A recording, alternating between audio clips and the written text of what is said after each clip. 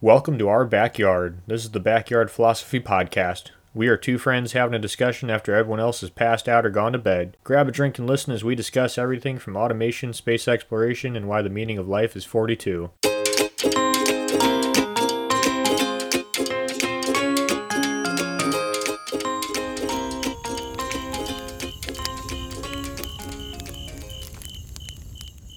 Why are we in awe of the Great Wall of China that was built by slaves, but condemn that some of the United States founding fathers owned slaves?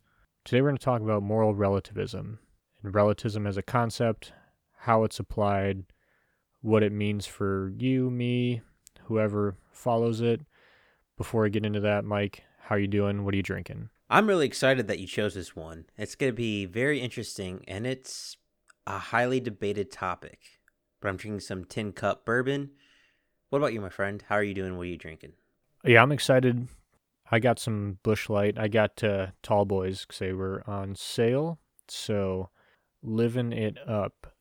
So relativism. What exactly does that mean? Well, I think one of the best places to start is let's just start with the definitions. According to Webster, the definition of morality is principles of right and wrong in behavior, and the definition of relativism is a theory that knowledge is in relation to the limited nature of the mind and the contents of knowing. So, in kind of layman's speak, morality relativism are principles that are based on the consciousness of human beings. I think that's a fair, somewhat assessment of a prelim. Wouldn't you say so, Nick? Yeah, and I think the most applicable to current events, Mike, you may or may not be familiar with this, is the whole your truth, like speak your truth, because it implies that each person has their own individual truth, which is relativism, as opposed to the truth. So what can be true for one person might be false for someone else. So we can both have truths that contradict each other, and they are our own truths. They're our own conscious truth, which is what relativism is. Which, as a scientist, hurts my brain that there can be two contradicting truths to the same statement or same hypothesis. And Nick, this topic we're diving into is no stranger in the history books. Since philosophy's pretty much been developed, made, and refined, they've been discussing moral relativism. From Plato to all the way to China to, sorry if I mispronounce this, but Zhuangzi, which I don't know if I pronounced that correct, but they've been. I don't think it's right. I definitely can't correct you. I'm going to put the odds you pronounce that right at like 5 to 7%. Yeah, no, I would bet the same odds. Yeah, no, hey, you got to swing for the fences if you want to hit a home run. But since Socrates, Plato, Aristotle, all the way to Eastern philosophers, all across the world, different philosophers have been trying to understand morality. And morality is a very human aspect trait. I think starting with one of my favorite philosophers in history, with just how he feels about moral relativism, which I kind of agree with, but I'll dive in deep later, is Plato. Plato discussed with his mentor and his student moral relativism, his mentor being Socrates and his student being Aristotle. Plato did not like moral relativism.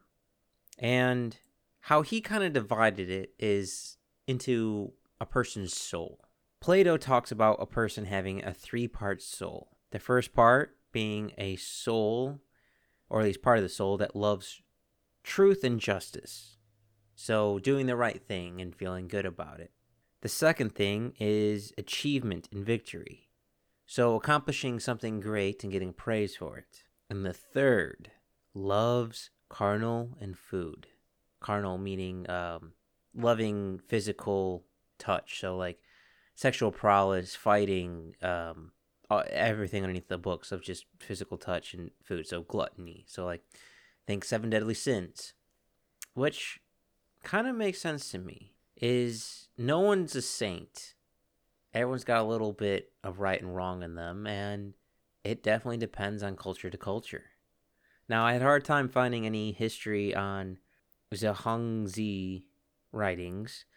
I'm not familiar with Eastern writing, so it was kind of hard to research and develop that. But all the same, people have been looking for universal morals, moral relativism that defines history and time, and moral relativism in their own culture and their own time. And I think that's a fair assessment in the history books of simply a lot of philosophers debating and arguing it. Yeah, and it's also not going to be solved anytime soon because there's a lot of good arguments, maybe not good arguments, but pretty, you can see where they're coming from, right? So, one of the biggest examples of moral relativism in society is one that we all do. We've all made a moral relativist argument. Wow, I'm usually the one who can't speak. What is this? I'm still not sure if I'm saying that right or wrong, but an argument using the basis of moral relativism. There we go. Um, Mostly known as cultural relativism. So I'll give an example here that I think is kind of an odd one, but it's definitely one you'll see a lot. So, like Saudi Arabia, up until very recently, didn't let women drive. And when you go out, you have to wear a burqa. By we, I mean people in the United States, saw them as a developed, first world country, equals, like I partners. mean, Saudi Arabia is one of the richest countries. Yeah, I'm not saying it's a third world country, but we saw them like as equals. But if someone passed a law in the United States that said women can't drive, there'd be a fucking uproar. But because it's their culture and the way their culture views rights and wrongs morally, it's a morally correct action that women can't drive. And so respecting their culture, respecting their own morals, it's okay, even if it's not true for the morals of the United States, the vast majority of people in the United States. So I guess not that they're against Saudi Arabia, but they would be against the idea that women aren't allowed to drive in the United States, but it's accepted there because that's their culture. Not so much that they're against Shia law, it's just they don't like principles of Shia law, I guess, so to speak. Yeah, and it's really interesting how much culture, region, and time to time. I mean, if we just look at extremes of the spectrum, if we look at, cultures traveling across the Sahara Desert versus cultures in, I don't know, Finland or Sweden, well, cultures traversing the Sahara Desert value water more than the Norwegian groups. Well, if you waste water, you're morally being wrong. But if you're wasting water in Sweden, it's completely fine. That's a kind of a dumbed down version compared to your version, Nick, but it's a different walk in the shoes trying to perceive a culture halfway across the world is kind of hard to do. And both are arguing that they both are right, which is very interesting. Right. This is you brought it up before the podcast, but this is meta ethical moral relativism. The definition is the truth or falsity of moral judgments or their justification is not absolute or universal, but it is relative to the traditions, convictions, or practices of a group or persons. It's kind of like how, to make it even more dumbed down, like, here's a good example. Maybe not a moral example, but we drive on the right side of the road. People in the United Kingdom drive on the left side of the road. The wrong side. Because yes. And so that is, both of us in the way we look at the world as a relativist are both correct and no one is wrong. And I think it's mostly applied this way. I think most relativist arguments stem from some kind of cultural disagreement where it's wrong, but because it's their culture, it's correct. Well, if I might take an extremist view, I look at Judaism. For the most part, circumcision is going away in Western culture, but I mean, it still has deep ties in the Hebrew way of life. I mean, that's just their history. So we are moving away from genital mutilation for a infant's private parts to, well, if it's part of their history, their religion, their people, for way of life for thousands of years, who are we to say no? Both have merit, both have truth, but I guess it just kind of depends on your culture. Like I imagine in Israel, circumcisions are kind of more common compared to, I don't know, Mexico. I imagine one versus the other has a lot different ratio, which goes back to location. Nick, I guess it all comes down to location, location, location. Of course, time period has a huge aspect into it, but yeah, it's Yeah, and I think it's important. Like, we talk about, you're talking about circumcision, which is genital mutilation, but it's like you talked about, it's a culturally relative in practice. But then, how many times have you seen like I don't know, a billboard, but something like stop female genital mutilation, like in Somalia or Djibouti? Like I feel like always pop up where it's like where they're doing that, but part of that is cultural, and it's weird that you can put up a sign. I mean, yeah, every now and then you'll see the weird, like sketchy Florida highway stop circumcision, whatever. But for the most part, you don't see anything against circumcision, but you do see a lot of stop female genital mutilation from these areas where it's also cultural, but it's not a widespread cultural practice. So I feel like because of that, it doesn't get the same respect. Not That's not the right word. It's looked at differently because of the culture, I'm guessing. Like it's definitely done for different purposes. we went to very different colleges. I definitely saw multiple This is in protests. high school, dude. It's fucking same high school. You've definitely seen this posted somewhere in high I was gonna school. say in college, I saw multiple protests on stop circumcisions because, like, I literally saw billboards and signs people holding of "No one wants a shorter dick," and they literally were wearing all white and painted themselves red in the crotch area to say "Stop circumcisions." It's one, I'm pronouncing that word wrong, and it's driving me crazy. I can't say it right. Two, we might actually upload it because I still have the pictures of it. But three, it might be a person's way of culture, right, tradition, but does the tradition and culture and right stand to the test of time? Which is a very interesting thing because cutting off someone's foreskin for religious rites in Judaism is a very old tradition. But as we gain more knowledge, does that still hold up? Do the morals of that area and culture, are they allowed to cross borders into other cultures? Yeah, so I'll give you an example here. Um, in countries where they abbreviated female genital mutilation to FGM, which is like a weird. That's not something I thought would ever be abbreviated, but what are you gonna do? That's a weird one for me as well. Yeah. Yeah. But the majority of women in these areas think that it should be continued. In Benin, I don't know if I'm saying that right. In Ghana, 93% of the women and girls are in support of genital mutilation, as well as high percentages in Kenya, Iraq, and a few other places. Now, to play devil's advocate, are they knowledgeable of other cultures in the outside world? Because I'm not gonna be honest. I'm gonna be honest with you, Nick.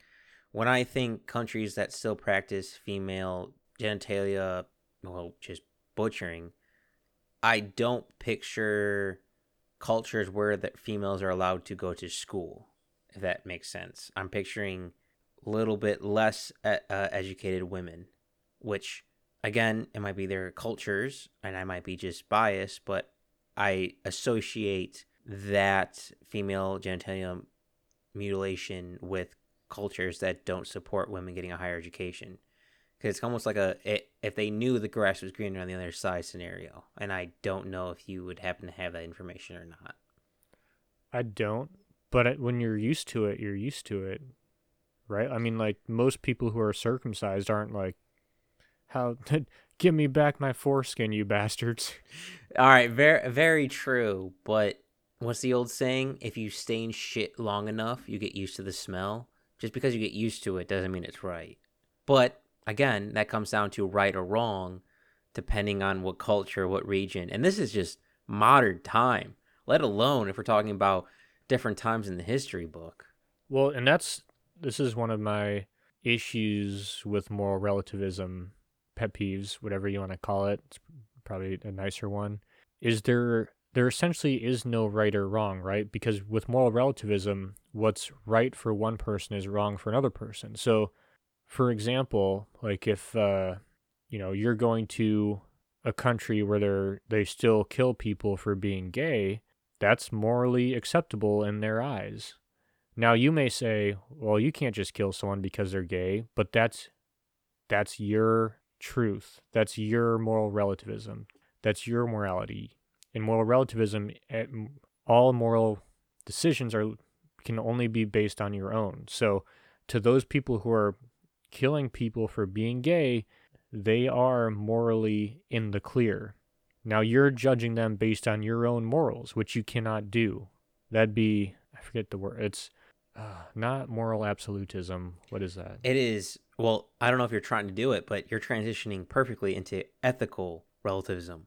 Ethical relativism being that there are no absolute truths in ethics, and that what is morally right or wrong varies from person to person or from society to society. Sure. Yep, something like that. I think, yeah, why don't you keep going along those lines, see if we're on the same track or not. Well, a big example I saw, and I'm not sure if you saw, Nick, was Nazis, where if morals are only cultural based, you're like, we've all heard the expression, when in Rome, do as the Romans do. It's an example is Spanish bullfighting. Spanish bullfighting is legal in Spain, but not legal in England. It's considered unethical in Britain, but ethical in Spain. That's just their cultures and traditions. But when now we start getting more on the extreme end of the spectrum, and we start looking at like the Nazis, where it was their culture, their belief system, their, for all purposes, religious belief system, that Christians were good, Jews, gypsies, homosexuals were bad. Well, it's their ideas, it's their morality, it's their ethics, it's their culture. Are we to say another culture is wrong? Me personally, yes. But one with ethic relativism says no. It varies from person to person, society to society, which I also believe is true. It's just when you start getting on the extreme ends is where I have more of an issue. So, sticking with the Nazi analogy, let's just say that in the United States used to have slavery. We adapted, we learned, we understood that slavery became bad. It was immoral. But if you look at the morality of the United States after slavery versus the morality of the Nazis, well, there were still Jim Crow laws in the United States. We didn't treat people of color with the same respect, but we weren't sending them to fucking gas chambers and work in death camps. So it's kind of relative on how you treat your morals. For a lot of people in the 1920s to 1970s, and unfortunately some parts of the United States even to this day, they don't view people of color as the same equality as others. But Nazi German, it was not even close. But that's just different cultures. One's an entire half the global way. Are we able to say a culture half a million miles away is right or wrong? Like, this is a little bit more understandable, but cultures in South America where they run out of food and resources, they will leave their babies in the woods so the babies will die so that way they don't have another mouth to feed. In many of the Western world, that would be seen as cruel and unnecessary. But in parts of that world where that tradition's going on, it's a means of survival. Is that culturally right? Culturally wrong? Or does it just depend on which side of the fence you're on? I think I think personally, I think there's a right or wrong, but I can see it from both sides, right? I think one of the things that relativists kind of I mean, not agree on, but they kind of throw out there is kind of like a partial relativism. Like morals are relative until they affect other people. So I'll see a lot of like my decisions basically like my decisions only affect me, but when they affect other people, then it's more of an absolute morality. I don't know if you ran into that with that argument. I did not, but I disagree with that statement. What comes to my mind is, for example, thievery. If you just make a generic example of like thievery, well, yeah, it's not a good thing to steal. But now, if you change the context of it, what happens if you're stealing to feed your family? Well, that changes stuff. That's context. I think context changes on your morals. And to make a blanket statement and of personal choice, I mean, stealing affects other people other than yourself. It affects the person that you stole from and what you may or may not use that money for. I I understand the perspective of morals come from the individual, its individual beliefs. I imagine that's a component, but I think it's a dual side. I think it's a two-sided coin where morals are both on an individual and societal base. Like for the most part, we agree as a society, and it doesn't matter if you're in Saudi Arabia, ancient China, somewhere in the middle of nowhere, South America, or the United States. We all agree on base rules for our own society. Now that societies they might not mismatch, what works in one country might not work in another, what works in one time period might work in another. But in retrospect, at least to me, all societies agree with itself at least one point or another. Yeah, I agree with you. And this is a great transition to moral absolutism, unless you want to keep talking about moral relativism. No, the only thing The, I would the, like to say is I think it's important to note the parts of the brain that morality is accustomed to, because I will talk about it a little later in the podcast, but the parts of the brain that are heavily related to moral decisions, whether it be personal or societal base, minute or major, are the frontal lobe, which is a major factor in reasoning. And again, apologize if I butcher this fucking Latin naming of it, but anterior cingulate. Whoa, nope. Anterior cingulate cortex, which is in part of the brain that deals with conflict with oneself, so to speak. These regions, no matter what culture, what time period, all light up when talking about morality. I think that was just important to note that though we might have different morals, the same parts of our brain all light up. But please continue, Nick. yeah, that's a great transition, actually. So, moral absolutism, the argument is that there is one set of morals that governs everything. And when we talk in society, we talked about moral relativism where we judge other cultures based on their cultural beliefs. We take parts of moral absolutism too. So moral absolutism, like I said, means that there's one set of holy shit. Yeah, it's hard saying There's for everyone listening. It's hard saying morals, morality, and like just changing them intertwiningly. It's really hard to switch up the words. there's one set of morals for everyone. And I like this one. I like what it says, and I didn't at first, but I'm gonna rationalize it as we go. But we use this in our everyday speech when we say, like, that's a terrible example. So when we talk about a country that has improved, so the example I was gonna go with is Russia. Like, oh, Russia's gotten so much better. uh, yeah, maybe let's go with a different. Let's uh, trying to think. Germany's gotten so much better. Uh, well, depending on your time period, yes. But even just saying like a person has improved, that's an moral absolution. Absolute I fucking love this. moral absolutionist argument because you're projecting your morals. You're not projecting your morals, but you're basing them off a set of morals. If you're a relativist, that person can neither improve nor decrease in their morality because their morality is their own morality, and your morality is your own morality.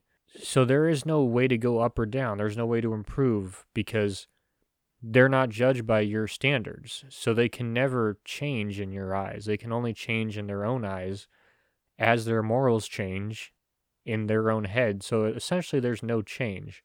But you see this in society as like we talk about our own country, like the United States has improved Everyone agrees the United States is a better place now than it was. Why though? Because morally, the US is a more just environment than it was in the past. I feel like we all intrinsically know that this is true. Can I play devil's advocate before you switch this topic point? Oh, please do. We're going to be on this for a little bit, so take your time. Okay. Well, you say that we think that we are morally better than what we were, say, 1850s. I would wager that people in the 1850s think they are morally better than the people earlier. I think it's just based on your time period that you think you are morally better than other groups. So in the 1850s, slavery was still legal in America. I would wager most think, and the people who living in the 1850s thought it was the greatest time in American history. Like, oh my God, look at this. The Industrial Revolution starting up, where we're having a flood of going out west, gold rush, all these things. I imagine they thought it was the greatest time. It got significantly improved, or it was the greatest. And if you look at now, we would think they were Neanderthals. We thought that their ethics, their ideology, their beliefs were flawed. Both, I think, have merit. I think both are true and both are false. It's the context of the period. We think we are more advanced from the people in the 1850s simply because, well, we've had more time, we've had more examples, we can use them as a history example. And I think also vice versa. They thought they were the greatest because, well, to their comparison, everything before them was the same way we're comparing now to then, if that makes sense. Yeah, I mean, that makes sense. And I agree. And that's an argument that like a relativist would throw at an absolutionist, is that when we talk about morals and the absolutionists say there's absolute morals, like why, like show me, like what are the morals? So I actually And can do that. yep, okay. I don't know if you came across this, but there was an interesting Oxford study. I'm not sure if it was 2019 or 2011. I can't remember the date. But a group of researchers analyzed about 60 different cultures to find a moral universal rules. And they found 7 of them. The 7 rules being help your family, help your group, return favors, be brave, defer to superiors, divide resources fairly, respect others' property. The Oxford researchers found all 7 of these rules to be universal from the 60 cultures that they studied. And I imagine that kind of fits into what your topping point is, Nick. Yeah, I mean, that fits in even better than, it's like I don't even need to make the argument now, but I will because we'll walk through it. So a relativist will say to an absolutist, show me these rules. And an absolutist will say, I don't know the rules. Like, I just know that there is a moral right and a moral wrong, and it applies to everyone.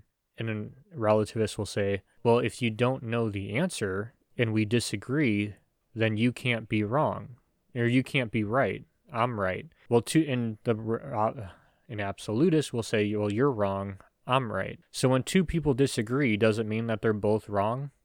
People disagree if the earth is round or flat. Does it mean that both of those people are wrong? No, God, you did that one on purpose. I fucking hate flat earthers. Yeah, no, one is definitely right, Nick. The earth is definitely spherical. And so I think what your point is, Mike, that there is, in a sense, an absolute morality. And relativist argument is that over history, through cultures, we have never been able to agree on morals. Different cultures have different morality and laws and regulations. And that's why we need to be relativists, so that we can interact, that we can be tolerant of these other cultures. But then, and this is my question is, but wouldn't tolerance be one of those, wouldn't that be an absolute? Like if a lot of the relativist argument is centered on the fact that we need to be relativist to be tolerant of other people's cultures. But that's a moral principle. That in a relativist argument, that is your moral principle, not everyone else's. You're essentially arguing that the absolutionists are right because you're arguing that we should all have the moral principle of tolerance. To play devil's advocate once again, I think there's a difference between tolerance and submission. So there's a difference of putting up with certain moral decisions versus abiding by them. An easy example being in Japanese culture, it's very common to bow as a sign of respect to someone. In Western culture, a handshake. But vice versa, if you bow in Western culture, is seen as submissive, and a handshake is disrespectful. Now, this is obviously extremism for this analogy, but if I were to bow in Japanese culture, though it is against my own morals in Western culture, I am tolerating and trying to respect another culture. Though I might not agree with the gesture, I understand that sometimes I have to get along to get along. And to also go with your point of morals being absolute, I found very interesting the Oxford 7 rules of universal rules, because no matter where you are in the world, you always need food, water, and shelter, clothing, depending on if you want to be picky, etc., etc. The idea that universal relative morals exist, as a scientist, I must think that they must be able to be tested and proven, but they also differ. So at their base core, like, defer to superiors. That's an example they Oxford had as their 7 rules. In Korean culture, they teach their pilots English because in Korean pilots, they're not allowed to say certain things to their elders or people higher up in them in the Korean language because it's disrespectful. So they teach them English so they're able to speak it. That's moral relativism. Small scale, but it's moral relativism. And I feel like we agree on the same thing, but different ways to do it, if that makes sense. So we both agree, like everyone agrees that you should try to treat others with respect. I think that's a very common thing. But how you do it, I think, differs from culture to culture, if that makes sense, Nick. Yeah, I mean, I agree with what you're saying, but I think that implies an absolute moral system as opposed to a relative moral system. Because in a relative moral system, that is your moral principle, right? Like you want to be tolerant, you want to be accepting of other people's cultures and get along. In a true relativist moral system, like if our justice system was a moral relativist system and you argued morally I am not in violation of my moral code by stoning this guy to death, you're fine. I think pushing the argument of wanting to be nice to other people's cultures is a pro in the side of the absolute moral system, in the sense that we all want to do it and that it is inherent somewhere inside of us. Because I think with, like I said, relativists, you can do whatever the fuck you want, and as long as you're within your own moral code, you're fine. But I think that getting along, sacrificing for the greater good, implies an inherent code of morals that we all have inside of us, some way or another, that connects us, that's greater than ourselves. Another advocate I want to add to this is I do think there's a difference between individual moralism and society moralism. The society can be replaced with the word culture. One's own personal beliefs may differ from cultural beliefs. Your example with the court system, Nick, I might believe I did the right thing and say that I killed a pedophile. But in the court system, killing is evil. So society sees that killing as evil. Now, granted, the moral that society might give me less sentence or more sentence depending on the person I killed. But I do want to clarify, I think the ethical, the cultural, and the personal moral relativism all is very fluid and bleeds into each other, so to speak.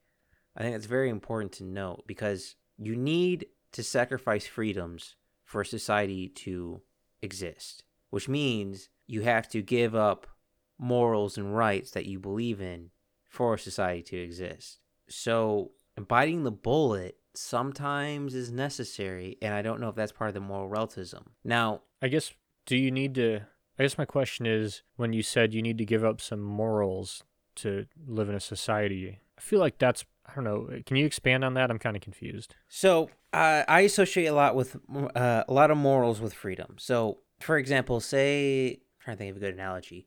Say I disagree with some politicians' decisions. I morally disagree with their decisions. I think it's unethical what they're doing. So, say, just an example, ICE, what they're doing at the border. I morally disagree with that. But in order for society to continue, I may swallow my pride and get along to give along. So morally, I might object, but I might not physically do anything about it, so to speak. So say if ICE is keeping people in facilities and not allowing news organizations to go see it, I might not agree with it morally because of freedom of the press, but morally I get along with it because I understand the government is trying to do. Morally get along with it is not the right word choice, but it's the only chance I can come into my head. I might morally sacrifice that. There are hills I will die on and hills I won't die on in moral choices. And I don't think every moral choice is a hill people will die on. So some hills I will relinquish and give up in order to keep society going. Like, I personally believe that every pedophile should probably go through an institution trying to be fixed, and if it doesn't fix, executed. Or every serial killer, executed. Though many might disagree with the death penalty. Morally, someone might agree that we should punish serial killers, but disagree on punishing them through martial law. So it's kind of a give and take, if that makes sense. Okay. Yeah, that makes a lot more sense. I wasn't really sure what you're getting at, but that I understand where you're coming from now. And I also want to point out, I think there's a difference between basic, quote unquote, moral universal laws and larger universal laws. I agree with more maybe absolution is another word. I agree that there is no good or evil. It just depends on what side of the fence you are. Victor writes the story. But I do believe there is a base fundamental root. Much like every living thing needs food, water, and shelter to survive, I think morals might also stem for that for human culture. But when we start getting beyond that, like, for example, earlier they were bringing on about genital mutilation, that gets more specific. It's not that broad, basic, core subject. So I think that also differs on how wide the spectrum is is it, hey, return favors, or is it return favors with X, Y, and Z?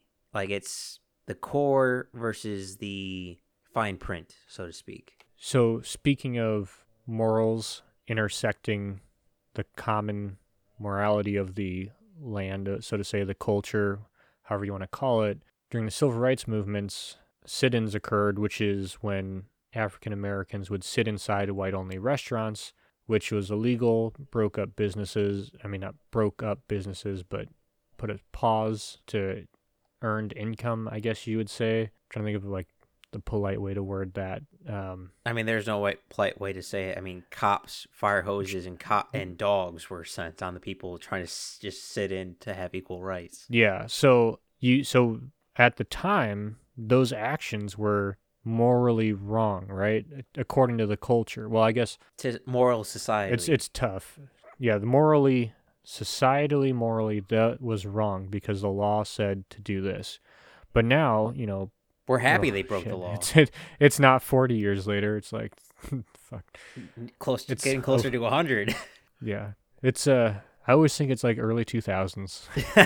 But, Smash Mouth is still on the radio. Exactly. Which some people now would argue is morally wrong. But yeah, at the time that was, very seen as morally wrong, as in newspapers, upended society, just a complete change, a 180 of what had been happening. But we look back now and we're like, yeah, that had to happen. But there's stuff that has to happen, as we see it now looking back, that's probably happening right now, that 20 years from now, people are going to say that had to happen. And it's a like Mike was talking about, a sacrificing of morals for the greater good. That sometimes your code of morals, you sacrifice what you think is morally right in order for the greater good to succeed. And I kind of think that implies more moral absolutism, because like the greater serving the greater good is an absolute value, and it's maybe not something you realize at the time. I don't know. I'm getting Well, no, on a no, tangent. I kind of agree with you there. I think morals deviate from personal to societal base. They're definitely overlap, but you don't always agree with everything societal based. And the question is, are you willing to keep to your morals or moral societal base? Like, are you willing to sacrifice your morals for the greater good? Which this is kind of a dark example, but it's an example I came across with of for the greater good. A study in 2007, again, it was hard to find, I don't know about you, Nick, but find research that was after 2012. Everything I found pretty much for moral relativism was 2012 or earlier. But a study in 2007 conducted by 7 different universities checked to see if brain damage affected morals in adults. The study had 12 average people and 12 people with, gonna fuck this up again, uh, ventromedial prefrontal cortex damage, which, Yeah, you had no chance. yeah, fuck me, which is part of the brain that is part of empathy in your brain. What they found is in small moral questions like, is it right to kick a puppy, so to speak, they saw massive overlaps. Now, also, I want to keep this caveat. This was a super small study group. I mean, 12 and 12, 24 people. That's a super small study group. So take everything with this study with a grain of salt. But they saw overlap with small moral questions like, is it okay to steal if you're hungry? Is it not okay to steal if you're greedy, so to speak? But what they saw major differences is that people with brain damage did more beneficial analysis for greater good and societal good than people with non-brain damage. So in other words, people with brain damage were more conscious of the larger scale picture of their decisions for morals than individuals with normal brains. So another way to say is people with normal brains were thinking of morals on how they personally affect them. People with brain damage were thinking of morals on not only societal base but a time base, which I thought was extremely interesting. I feel like I should be more surprised at that study, but I feel like that makes complete sense. Really, I was I I'll be honest. I tend to look at micro and macro scales. I don't tend to look in between, and I feel like majority of the people look in between, which I don't know. I would figure people without the brain damage were able to see the larger picture, so to speak, and I was surprised when they were not able to see the larger picture. Okay, maybe I misheard you. So what I thought you said is that the people with brain damage were more able to see a larger, were more conscious of the larger picture as opposed to people without brain damage. Correct. I just thought the average person, the person without brain damage, would be able to see the larger picture. I didn't think the people with brain damage would be able to see the larger picture. I think people without brain damage, if they want to, can see the larger picture, but don't often think about it. Well, that begs the question. When it comes to moral relativism, and depending on your culture and stuff like that, are people making moral relativism or moral beliefs on an individual scale or societal scale? Like, are people on average, an individual, to be able to see the larger picture of how their morals affect society? My first thought is that they can't, or else we would not have murderers, thieves, criminals, and such like that they're not able to see the bigger picture. But also that might, it's a question of nature versus nurture, and I'm not quite sure. But that's my first thought: is the average person can't see the larger picture. I think the average person can, for the most part, see the larger picture, but they choose not to, or they're like, trying to think of the word, or they're in the throes of passion, right? So when you're driving and someone's being an asshole, instinctively you shouldn't just flip people off and cut right in front of them and then drive really slow. That's rude. But when you're pissed off, it just fucking happens, right? People get pissed off, and then they start fucking with the guy who pissed them off. Now, if you ask that person as they're walking in the street, hey, should you flip people off while you're driving? They'd probably say no. I mean, yeah, you're going to get some yeses, but I think you'd probably get mostly no's. But everyone does it. It's because we don't make decisions based on logic, looking at our system of morals and then basing our actions off that. We make our actions based off emotions. And I think you can use moral relativism. I think relativism is mostly applied on the individual level, because I think people can use I do it all the time when I'm like I normally drive pretty slow, ask my wife, but if I'm going to like a fire, like something exciting, then I'm driving fast, and I'm just like, oh, well, it's for the greater good. It benefits me.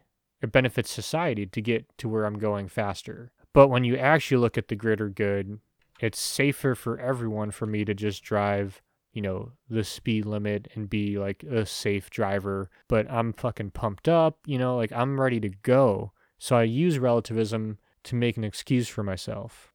I agree and disagree at the same time. So I think it's kind of like also the hill you want to die on, the hill you don't want to die on. So say a person cuts you off, speeds, and is going crazy, and you're like, what an idiot, what an asshole. But one time in our lives, we've all been that person. We've all been the shoe on the other foot. So we've all done something we thought in a different mindset was wrong. So I guess it goes back to the hill you want to die on, the hill you don't want to die on, personal versus society. I think me and Nick can both agree on that. There are some people we both prefer not to be breathing on this earth, but we both agree that murder is wrong. So we're able to bite the bullet, so to speak, and not commit a crime of sort. But we both agree that sometimes a crime against morals is necessary. And also that morals, relativism, tends to be for individual, not society based. But to play devil's advocate, I would say society's moral relativisms have to be, for the most part, similar for society to exist. So that, in other words, individual morals have to be similar to individual in order for society to exist, or I don't think society exists at all. Yes. So I have a great example. I'm trying to remember the name of the book that I think most people will get. So during the Clone Wars in Star Wars, the Jedi Council, you're listening to this podcast, you should know Star Wars. We'll give a little background. The Jedi are a group of quote unquote knights Are you explaining Jedi to people on the internet? I mean, we're just going to keep going with it if people don't want to know. Okay. All right, long story short, they have a very, very good moral system, and they're not assholes, but they're in a war, and Count Dooku, the enemy who's waging war against the Republic, which the Jedi represent, the Jedi Council sits together and they decide they're going to send one of their Jedi to assassinate Dooku, which is against everything that the Jedi stand for. And some of the Jedi are up in arms because that's not the Jedi way. Obviously, they can't capture Dooku. Otherwise, they've tried unsuccessfully numerous times, and they can't decide, and they end up sending someone to go and try and assassinate Dooku, and it goes not well. But it's that sacrifice for the greater good. It's easy to delude yourself into thinking that what you're doing is right if you just put it into the pretense of the greater good. And they end up at the end believing that they made the wrong decision, shouldn't have tried to assassinate Dooku because it is not the Jedi way. And I think you have to be very careful with the further greater good arguments, because I feel like it's so easy to say we can do this for the greater good when a lot of times it's for personal good disguised as the greater good. Oh, completely agree. Another example I think would be if you had the opportunity to kill a baby, would you? No. Well, what if that baby was Hitler? Then yes, but you're still killing a baby. It's that kind of argument of like, are you willing to sacrifice your morals for societal good? That also depends on what society you're in. Also depends on what time period you're in. At least in my opinion, I don't think me personally, I don't think morals transfer from society to society, from time period to time period. So you're an absolutist. I don't know what the fuck I am, Nick. I sometimes I understand I'm a self-interestness where So this one guy, I can't remember where it was from, but he basically said that he was a subjective relativist and that he thought some morals were subjective and some were not. And I feel like that's pretty much where most people are, right? Like there's an absolute moral code that I think most people follow, like those 7 ones you found. But then after that, it gets kind of subjective as to what's moral and what isn't. agreed. I would say that like in my mindset I'm thinking of like the time of Charlemagne and chivalry where knights had a code. Well, that code eventually got lost and gone, but for a time period, that code kind of existed everywhere. And I feel like everyone in some form or shape has a line in the sand of code. But begs the No, I mean, sorry, I wanted to support you in this point because I think it's pretty great. Is everyone definitely does have a code? I mean, we literally have a saying of honor amongst thieves. I mean, you look at anyone who maybe you morally disagree with, but you'll, like you said, your 7 common values, you're going to see stuff like honor and loyalty in all sorts of fucked up situations, right? Because there is, and I think that's an argument for an objective morality that there is some sort of code and you're going to find it wherever. Now, maybe that morality doesn't mean don't hurt people, but you'll still see some semblance of morals in every environment because you need some semblance of morals to survive. Like look at like any criminal organization. You need to at some point or another have some sort of chain of command and you need to have some sort of loyalty to those to make any organization work because without some sort of organization you don't have anything. So there is some semblance of morals, probably not the morals everyone's thinking of, but there is something there that holds these organizations together that does resemble our moral code. well, to go with the Oxford 7 universal things, I mean, you just said help your group and defer to superiors.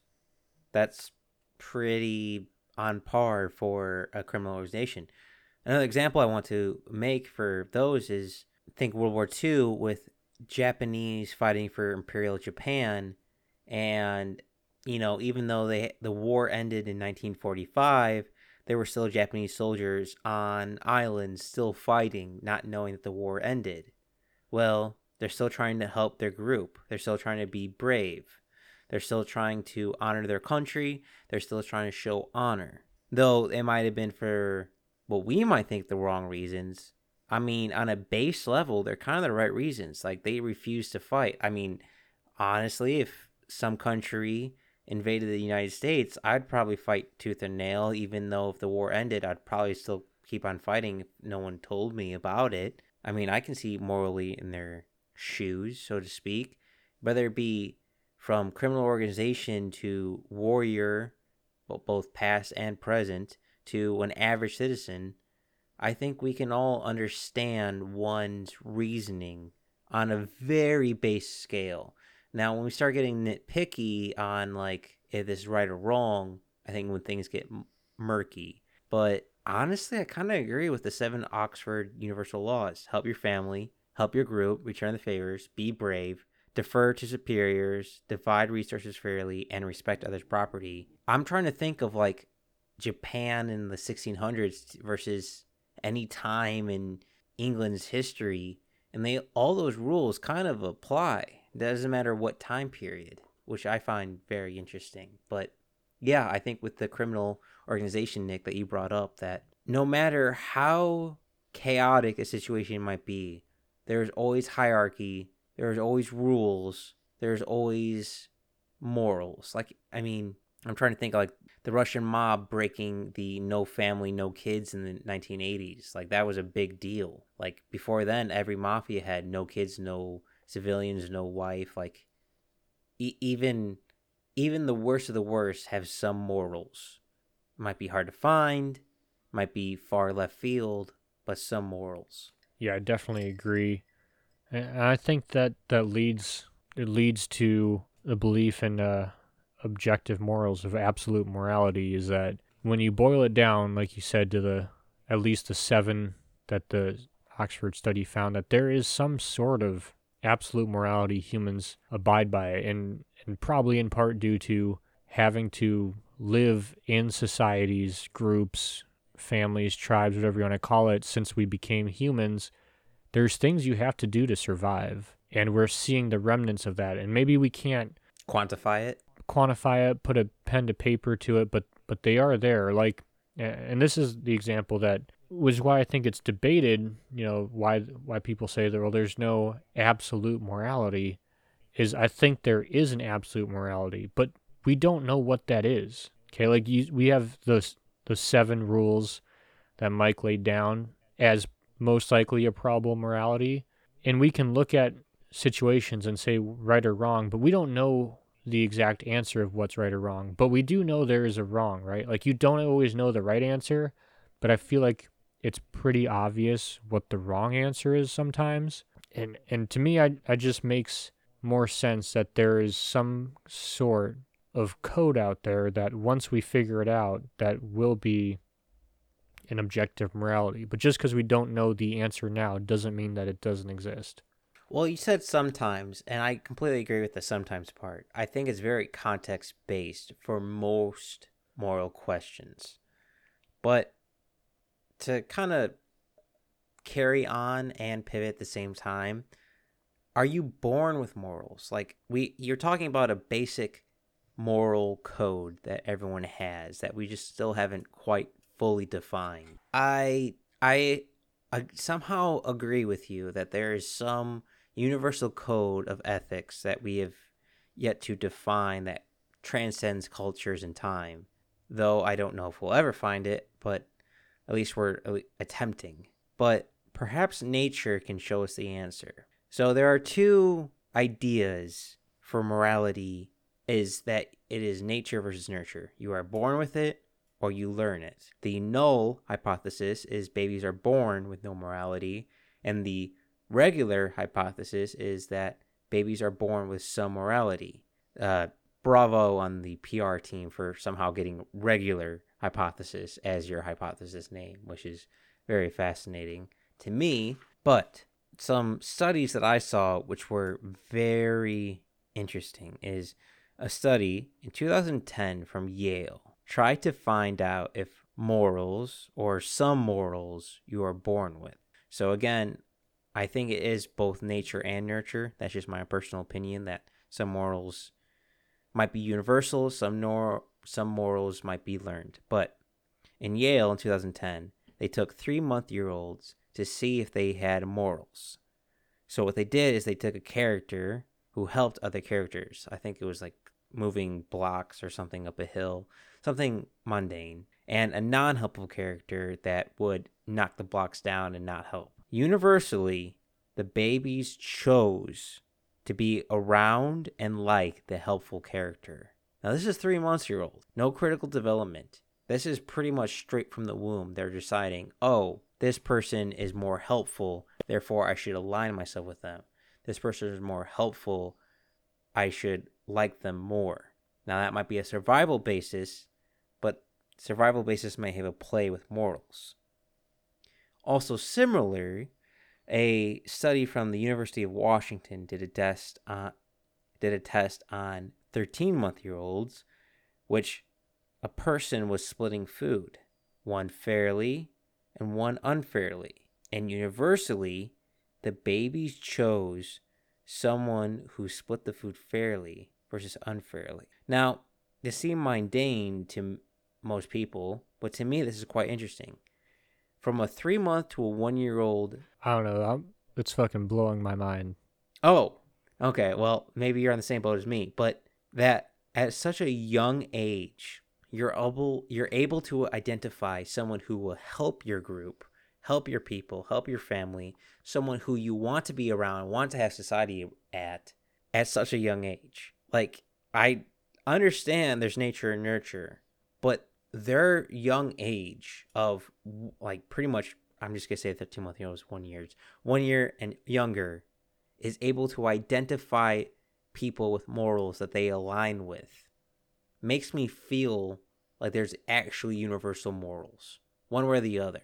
Like, if now, granted, take these studies with a grain of salt because they were done on Western babies. I mean, Yale and Washington. But I imagine that in Eastern cultures, whether it be India, China, uh, Australia, like you take any culture, I imagine they're relatively the same. That babies, for the most part, choose people who that are willing to help and fairly. That's just my assumption. I have no evidence for it.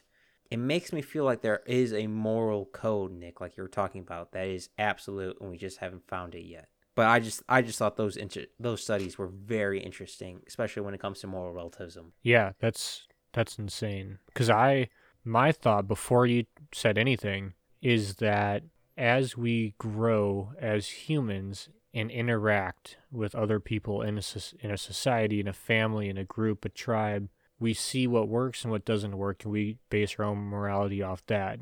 But what you're saying, or what those studies are showing, is that there is something inside of us of that we know how to, we have, like you said, some system, some moral system inside of us that chooses right or wrong, or tells us right and wrong, that it's not a learned behavior, but something that we are partially born with. I'm sure as you grow, it's going to change over time and adapt to your situation. But, after years of living together, I'm not surprised that you're seeing these traits exhibited in humans. I mean, I am surprised, but I guess it seems reasonable. Well, to play devil's advocate, I am cautious that these morals that these infants have are not just morals on a survival basis. I think at least in my opinion, there's a difference between morals for a logical survival region and morals on an ethical region. I think those are two different things. I definitely think there's a heavy overlap, but I am cautious of that,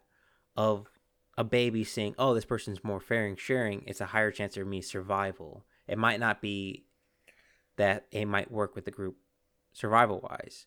Because again, I'm thinking nature and nurture. I think it's a little bit of column A, a little column B, because we've all heard the expression, at least for many cultures, do not kiss and tell. That's kind of a lesson learned. You're not inherently known because kids will blabber, they'll be brutally honest and just tell you what they're thinking. But the idea of don't tell everyone what you're thinking, don't tell everyone what you're doing is inherently thrust upon us in society. So it's at least to me, morals, whether it be, it doesn't matter where you are in culture, where you are in time, it is both inherently given and inherently learned. And I don't know if any of those statements I said are true, but that is my hypothesis.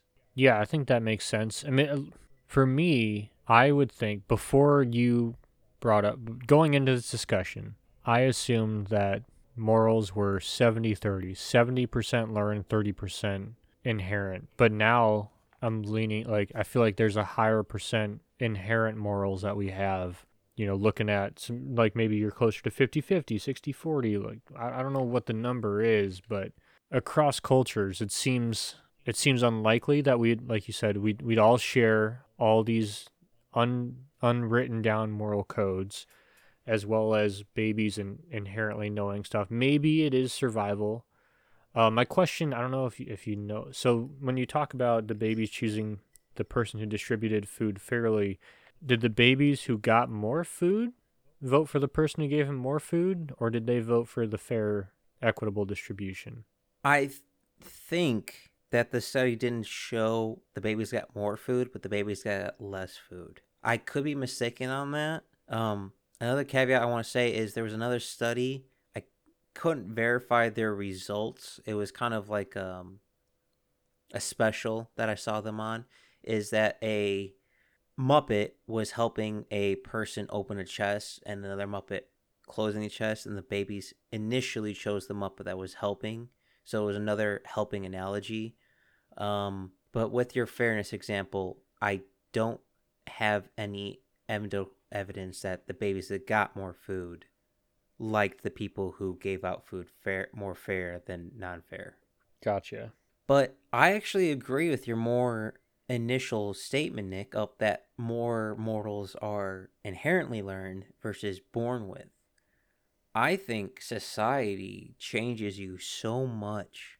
I think society dictates how you think so much. I see society affecting your moral far more than what you're born with. I don't know if this is true, but that's my first analogy. Like, yeah, you're born with a set morals, much like, um, hey, you need to eat, drink, and find shelter.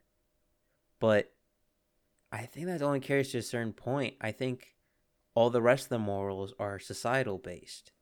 Based on these studies alone, I do think they are born some morals, whether it be survival or not, because literally the top of their skulls are still soft and they're able to decide who's better, who's more beneficial for the group and themselves versus non members for that group. That's utterly fascinating to me. But I think most cultures, most how we think, like the bowing versus handshake, the um, slavery versus non-slavery, I think that's all societal based. I don't think the base laws of moral relativism has to deal with that at all, if that makes sense. Yeah, I mean, I think that makes sense. I think it's going to be up for debate over what percentage, but I think it's definitely a combination of things. But I think overall, and I, what I don't think we'll be able to figure out for a long time if we ever do is what is. I mean, you're back to nature versus nurture again. But when it comes to morals, where are we getting most of our information from? Is it inherently learned, or is it, or do we have it, or is it something that as we interact with each other, as we go through, as we grow up and we see different groups, we see families, we see teams, we see classes, and how we all interact with each other, are we learning lessons from that? Or do we just know inherently, or do we know enough and that as we interact, we get feedback that improves our moral system? And is that why, like, people who don't interact, like people who are super introverted, like who don't have social interaction, like I'm trying to think. I'm not gonna name names, but like Oh, I was thinking of people who like end up bench warmers, like the guy with the peanut butter uh, castle. well, that too. But I was thinking more of like people who commit atrocities like mass shootings and stuff, who tend to be on the lesser side of human interaction. Is that because you need human interaction to fuel your morality, your system of morality? It grows as you grow and your interactions grow. If you don't have interaction with other humans, do you not grow your moral system? And is that why people who tend to interact less, or not tend to interact less, certain people can interact less without shooting up a school or whatever, but a lot of people who do terrible things like that tend to have less interaction with other human beings or bad interactions. Well, I think you need to be very careful on morals versus survival instincts. So, to more define what I'm saying is most animals in nature will watch another animal and see how they do it. Like, oh, they found a mate doing X, Y, and Z. I imagine a high school cafeteria is very similar. Oh, this guy is doing X, Y, and Z, and all the girls seem to like him. I feel there it definitely overlaps between morals and not survival is not the right word for it, but society interaction protocols definitely overlap with how much interaction you get with other people. I think it's a little column A, a little column B, but I don't think morals alone are defined by interactions with the outside world. I mean, I think morals are inherently given, but also majority learned. But again, I think like societal base of watching others is a survival instinct, not a morality instinct. Like, this is gonna sound dumb, but everyone rationalizes and thinks that they're the good guys until they lose. The history books are written by the victors. That is such a very true quote. Like, for those who don't know, United States, the official language of the United States before World War One was almost German. We have gone through very interesting history. Everyone thinks they're doing the right thing until they are shown otherwise, or they lose and they are defined otherwise. Yeah, well, that's moral relativism, isn't it?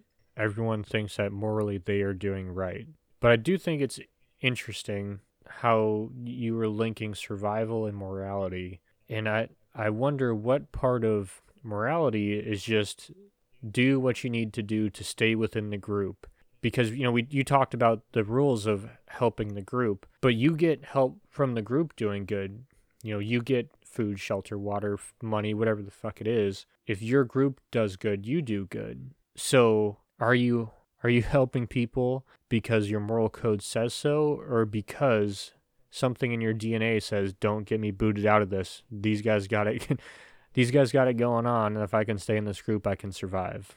Honestly, I think the latter. If I can give at least what comes to my mind is if me and you, Nick, are hunting mammoth and I put in more work and kill the mammoth, but you eat more of the food, that probably doesn't sit right with me morally or unmorally. All right, let's change it from humanoids to more creatures. Let's say you have a group of velociraptors hunting a creature. These velociraptors kill the creature, but one put in far more work than the other. But the creature that didn't put most work in eats the most. I imagine that pack of velociraptors would kick the other velociraptor out, or yell at it, or scratch at it, or fight it, or something. Like, it doesn't make sense that I put in more of X, but I get less of Y. It just doesn't compute. And I imagine that's got to It's be on a survival instinct. Yeah, and I got a good example here for you. So I live in the Pacific Northwest, so in a small town, so hunting is a big part of that. When someone kills an elk, people will volunteer to help them. Why? Because one, that person can benefit from getting all the meat out quicker, so they will get more meat, if they don't let anything spoil.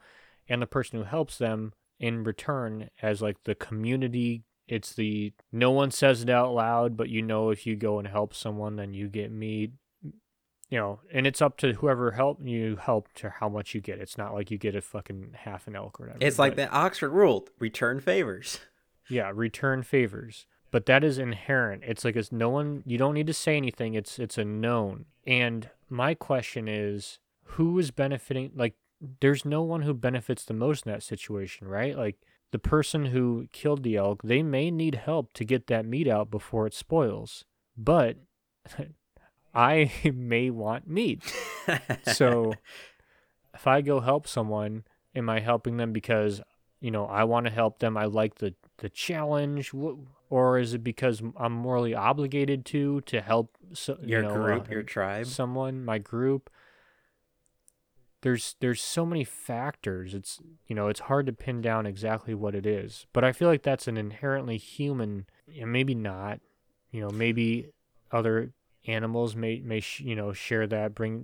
I mean, it's definitely, you have to have some kind of group, right, to have that kind of coordination and cooperation. Oh, completely agree. And if I can bring a example from rural county to urban county, is like how many times when you help a person move, they reward you with pizza and beer. That's like a at least in United Yeah, same America. thing. It's an unspoken agreement. Yeah, well, that might be just our society. Don't get me wrong. That like there's societies in Africa where if you want to walk someone to another village, you have to hold their hand the entire time you walk them to the village. That's their society. But there's like an unspoken rule of I help you do X, you help me do Y. Just no words spoken. Everyone just nods and smiles and just completely knows what's happening. And I feel like that's both inherent and taught. Again, I think it's going back to the example of kiss and tell. Like, Nick, me and you both went to college. You probably lived in the dorms. And when someone walks out of their room and they just have a big smile on their face, you just give that little nod, like you know what happened, but you don't say a word. Like, morally, you're applauding your friend for mating, but you're not saying anything on societal base by ousting it. I think it's the same analogy with the helping with the elk and the pizza. It's like, yes, I'm helping, but I'm also helping myself. but I'm also understanding that there are lines in the sand I should not cross for my own benefit. Yeah, no, I think that's a great example. And it's yeah, I'm curious of how much of what we're talking about transfers to other cultures, right? Like maybe this is standard in the United States, but in South America, do they have the same, if a hunter kills something, it's probably the same thing. But like moving, is that helping your friends move? Do you get alcohol and food? I mean, what's the standard currency or the international? What's the exchange rate for moving? When you go country to country, how does that work? If I can piggyback on that, I'm also very curious on how morals transfer from traditions. There's a lot of traditions, at least I think, in at least my perspective, that all across the world that are not morally right, but are morally okay. For example, I don't think anyone agrees with the Chinese binding of girls' feet to make them smaller, more petite. But that idea in society that a more petite, docile woman is more acceptable in China, I think is very, unfortunately, still common. That's part of their tradition, that's part of their morals, but their morality has changed on being born with it versus physically changing someone. I'm very curious on how morally a culture deals with its tradition versus the new world. I feel like that's an ever changing question. Yeah, it's I mean, it's damned if you it's got do, to damned if you adapt. don't. Yeah, it's got to adapt with the times. I mean, I'm sure morality has been changing throughout time, and obviously traditions have changed throughout time. So it's one of those things where you always think you're in the middle of it, but it's an ongoing process. It's like erosion. Time is changing eroding the traditions of the past. Yeah, no, I agree with that. I also agree with the later statements we were doing with the greater good, on that you're okay with sacrificing some of your personal morals for the greater good. But I do want to make the caveat of it's a slippery slope. If all rules and all necessities for the greater good are permitted, society fails. You need to have some hard lines in the sand for a society to form, no matter what your moral relativism is. No matter what your morals are, no matter where you are in the culture, whether it might change or change, there has to be some hard rules in the sand. The line might change in the sand, but without those lines, society falls, at least in my opinion. Sorry, I'm thinking. No, you're good. To help you think a little bit, I have a quote by Friedrich Nietzsche, which I think is very applicable to moral relativism. And he goes, "You have your way, I have my way. As for the right way, it does not exist." End quote. Which I kind of agree with Friedrich Nietzsche, even though he might be a dark, I think he was Austrian, he might have been German, dark kind of philosopher. Man, Potato pataha. the older I get, the more I tend to agree with him, unfortunately. Yeah, I mean, I don't, and I think personally, I think there's, like he says, there's you have your way and you have your way and I have my way, but we don't know the right way. I think when it comes to morals, there is a right way. I'm not saying it's mine. I'm not saying it's yours, but I think, like we talked about, how looking back in the past, now we know the morally correct way through enough trial and error, the decision we're not sure about 30 years from now, we will know what is the right and the wrong way. I feel like as we improve our technology, we don't think about it, but our system of moral judgment is improving as well. As we do enough rights and wrongs and figure shit out, it's an ever happening, it's a continuing project, but it is improving. And I think you can see the results. And so I think the stuff we are arguing about right now, and yes, obviously, like your point, uh, you know, history is written by the victors. So you're going to have some of that, but I think that there is a right or wrong answer. I don't know if we know it. I don't know if we know it now. I don't know if we'll know it later. But at some point, I think we will know what that right or wrong answer was. So I actually disagree with that statement. Oh, you bastard. Yeah, you know me, the literally the devil's son. Antichrist. That's the word I was looking for. Literally the Antichrist. I don't think we will. Clayton. I don't think we'll find a right or wrong. I think it will be the same as it always been in history. Of it's just the context of the time period, and I think for the most part we are not improving. But so then isn't that implying a right or wrong? Like there is a right answer? Yes and no. I don't think there's any real answer. Right or wrong, I think just goes to the victor. But I don't think that we are improving.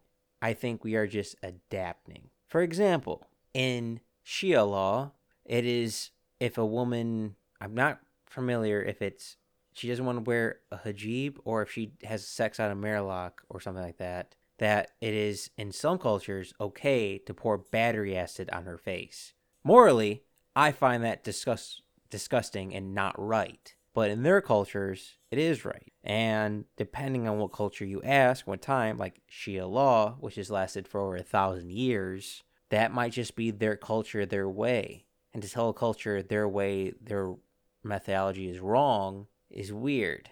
I'm not saying it's right or wrong. I'm just saying it's weird to say that, hey, your culture you've been doing for 1,000 years is wrong. Seems inherently intolerant, but the intolerance actually might be a good thing, which is also a weird statement on my mind. But I don't think we're proving. I just think we're adapting. I think, let's go with the sit-ins from the 1960 civil rights movements. I don't think society still doesn't carry hate. They just moved their hate to another topic. They just understood the larger picture of, hey, white and black doesn't make a difference. We have this other goal, which is far more important for our morals to take care of rather than this moral. It's understanding, it's learning, it's adapting, and it's adapting to a scenario that they know for personal belief. Like, hey, if I give up my hatred of X, Y, and Z, that means there's that many more minds to think about how to fix the world, save the world, create new inventions that will benefit me. Again, that to me is more adaptation than improving. Like I'm adapting to make my own life, my own tribe better, my own society better, rather than another reasoning. Improving, to me, comes to the mindset that we know better than our ancestors, which I think is true, but I don't think is true on a moral spectrum, if that makes sense. Yeah, I think that's a really good point. I like how you talked about how like you shifted the hatred. So you had this anger from, towards African Americans, and we figured, hey, maybe we don't do that. It reminded me of the South Park where Japan was about to find out who really dropped the nuclear bomb because we told them it was Cow and whale and chicken. dolphin. Oh, whale and dolphin. Whale and dolphin. That's it. But it was, and so then we're like, we'll tell you. And it was actually cow and chicken. And I do. And I just have a bunch of Japanese people coming over the hill with spears to stab the shit out of chickens. Yeah. I remember that episode. So yeah, it reminded me of that first off. But yeah, I think that's a really good point. Is that it's an adaptation to survive, and I guess my counterpoint is isn't everything we do an adaptation to survive? Like living in a society, finding, our system of morals allows us to live in that society, which allows us to thrive.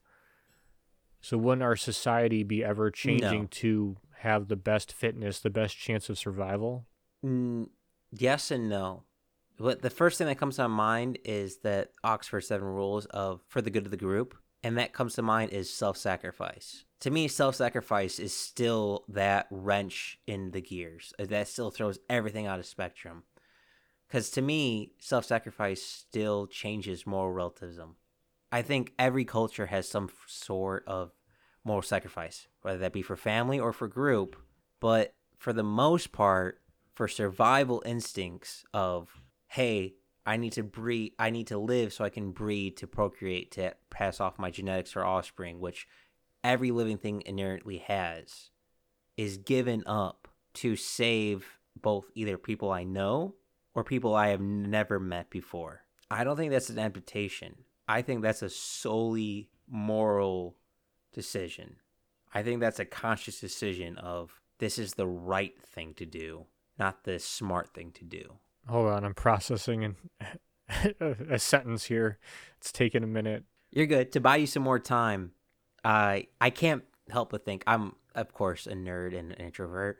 I keep thinking of Assassin's Creed with Altair, and Altair said, "Nothing is true, everything is permitted," which holds some merit when we're talking about ethics, because when it comes to the truth and ethics, that's on what side of the fence you're on. When everything is permitted, well, some things were deemed illegal, which now we would deem as heroic. So I think out of all the video games, granted I am biased, Assassin's Creed has a pretty good quote there with "nothing is true and everything is permitted." So you were talking about self-sacrifice, which one we still need to do an episode on because we've talked about it in a couple different podcasts.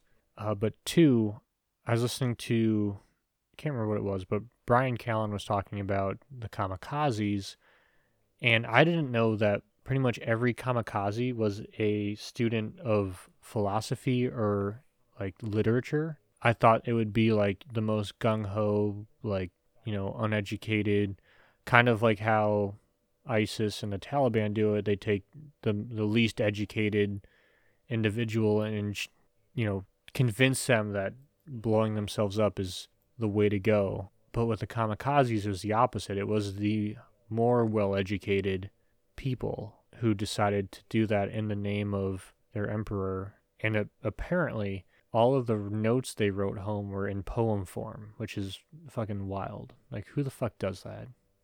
Obviously, literature students. Like, those same people that most people make fun of, apparently, are the fucking craziest combatants. It's really weird to think that the least educated and have the smallest idea of a picture, and the people with the philosophy with the largest picture of ideology both agree on the same thing.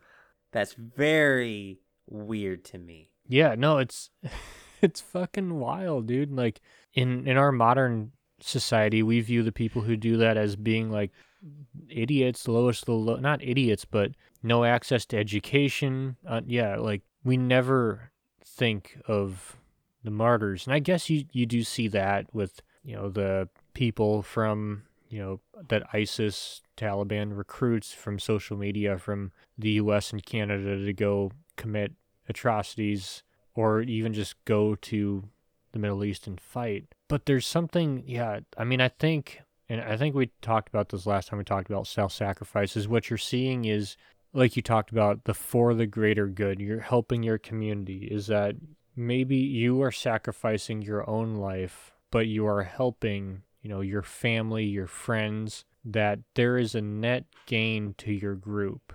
Which is weird to think about how multiple different cultures through multiple different time periods, granted, from ISIS to Imperial Japan is from what, 2010s to 1930s and 40s. That's still a pretty good chunk of change in between, but that still have somewhat the similar ideology that if I give up myself, it will help my people. Yeah, I mean, there's got to be something. I mean, one, we got to we really do need to do an episode on this because it is wild. And I'd love to see the comparisons to the animal kingdom. But yeah, man, I don't know. There's got to be something there, and it's got to be a for the greater good argument. And maybe it's not a thought process, right? Like, you're not thinking that, but there's something inherent in humans. I mean, I think sacrifice. I think you need to sacrifice for goals. We all know this, right? Like, you want to go to college, you have to sacrifice time and money. You want to get, married, you have to sacrifice time and money. House, same thing. But I mean, you want to do something, you sacrifice time and money. You got to train, you got to do all this stuff, physical fitness. You got to be, there's you have to make sacrifice. I mean, I think sacrificing is obviously, not talking about, we're not sacrificing our life every day, but people are sacrificing hours to help other people. I mean, I think sacrifice is an important tenet of what it means to be human. I mean, I feel, I don't know, it wasn't mentioned, but most cultures have some sort of, maybe not sacrifice, but I think you more likely see it come across as like a community service or something where you help, your neighbor, your community, and it's expected. Now, not to the extremes of being a kamikaze, but I mean, I think that element is there somewhere hidden. Well, a little bit out of left field, but I think still kind of goes along with you is how many people will work for a company that they morally don't agree with just so they get the paycheck to get whatever they want. They swallow the bad tasting medicine now for a better future tomorrow. Like how many people are working for companies that they think, are doing sweatshop or doing unethical things, but they're like, it is what it is to survive, to make sure my family, my tribe is healthy, to make sure I can do a little bit of bad for a greater good. So I'll work for this evil company for a little while to get myself in higher education so I get a different job, so to speak. It's to me very similar, smaller Well, scale, but the millennial answer is like what, 90%? I guess it just goes to morals. Who's evil, who's not, just depends on relativism, Nick, which is a little tongue in cheek for you, but it's kind of true. Yeah. I mean, yeah, is it all relative or is it all absolute? I think. Guess there's really no way to know until the fucking lights go out and the credits roll. Is it bad that I instantly thought of oh god, why am I blanking on it? Of oh god, help me out. Mel Brooks, cowboy comedy. Blazing I was thinking of Saddles? Blazing Saddles when the credit rolls and he's in the theater eating popcorn and he spits it out when he sees the hero coming for him. Oh, yeah. That's where the first thing that popped in my mind. Yeah. Now, well, I don't have much more. Do you have anything, Mike? I just want to say, though I do think there's a base level, I think right and wrong, whether it be traditional, societal, or regional, is all very fluid. So it might be respecting one's cultures, but one's cultures may not benefit humanity, so we condone it. I think we can all learn from each other. I think we can all criticize each other. But I think morals are consistently adapting and changing, and for the most part are not rigid. And that is what I have to say for that. I would agree and disagree. So I agree. I agree with. I think we're both saying the same things, but I think we view it a little differently. I think there is a objective moral right and wrong. I don't think we know it, and I think that what you talked about, knowing and like changing and adapting, is what we're seeing. Is that eventually one day we will be at a system of moral right and wrong. Now, maybe it is like we talked about the victor. We just have one person who just fucking says the morals, and that's the way it is for the rest of the time. But I feel like there is an objective moral right and wrong, but it could just be me living in the fucking moment and not being able to look at the past and the future and seeing what's going on and saying, well, we could change this way and we could change that way. Like, okay, here's an example. I eat meat. I like animals. Deer, elk, cow, chicken, pork, always delicious, lamb, fucking whatever. I do think our society, in not too distant a future, will decide that I'm trying to think of the right word. It's not moral to eat meat. I could foresee a world we live in where we don't eat meat. Do I think that that is morally correct? No, but I think society will deem it morally correct, but I think in the long-term future we'll go away from that. So I don't want to get short-term fads confused with the objective morality. Well, I love how you term the short-term fab of since the beginning of humanization of eating meat to the future of possibly not eating as Well, meat. I think the short-term fad is the not eating meat. Like, I think we've been eating meat. We'll, in the future, continue to eat meat. I think you could see a little bit where where first world countries don't eat meat. I mean, you're not going. I think maybe if they waited, this is getting too far in the weeds, but to where everyone could afford enough food, like where no one starved to death, and you tried to ban meat, you could maybe do it. But there's no fucking way you're gonna get the entire world to stop eating meat while people are still starving to death. Yeah, no, I agree with that statement. Personally, I mean, I don't think you should. I'm just saying, like, this is what I see coming, and this is where I think that, like you talked about, it's ever changing with culture. That you're going to see changes, but you're going to see not all changes take effect. Changing of the tides. Some erode, some stay put. Who knows? Well, only the future will know. But out of curiosity, Nick, if people Well, wanted to tell us if they think morals are born or they learned, or a little bit of both, or just their opinion in general on moral relativism, where could they tell us and where could they find us? if you want to message us, DM us on Instagram. If you want to talk about it, go to the Backyard Philosophy Reddit. We're Backyard Philosophy Podcast on Instagram. And yeah, let us know what you think.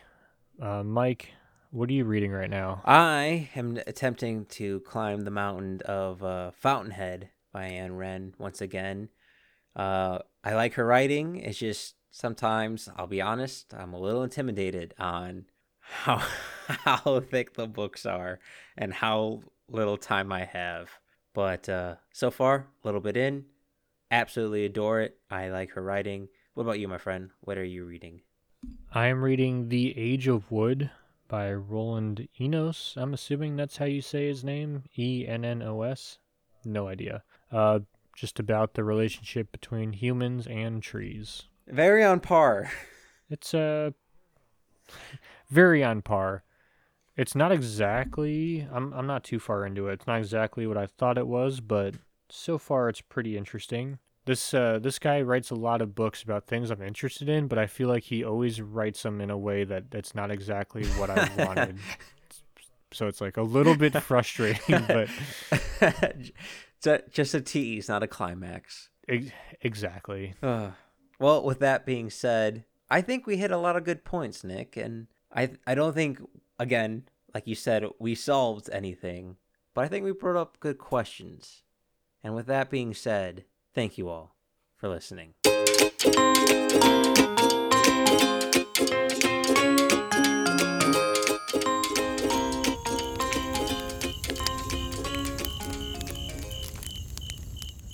Thanks for listening to the Backyard Philosophy Podcast.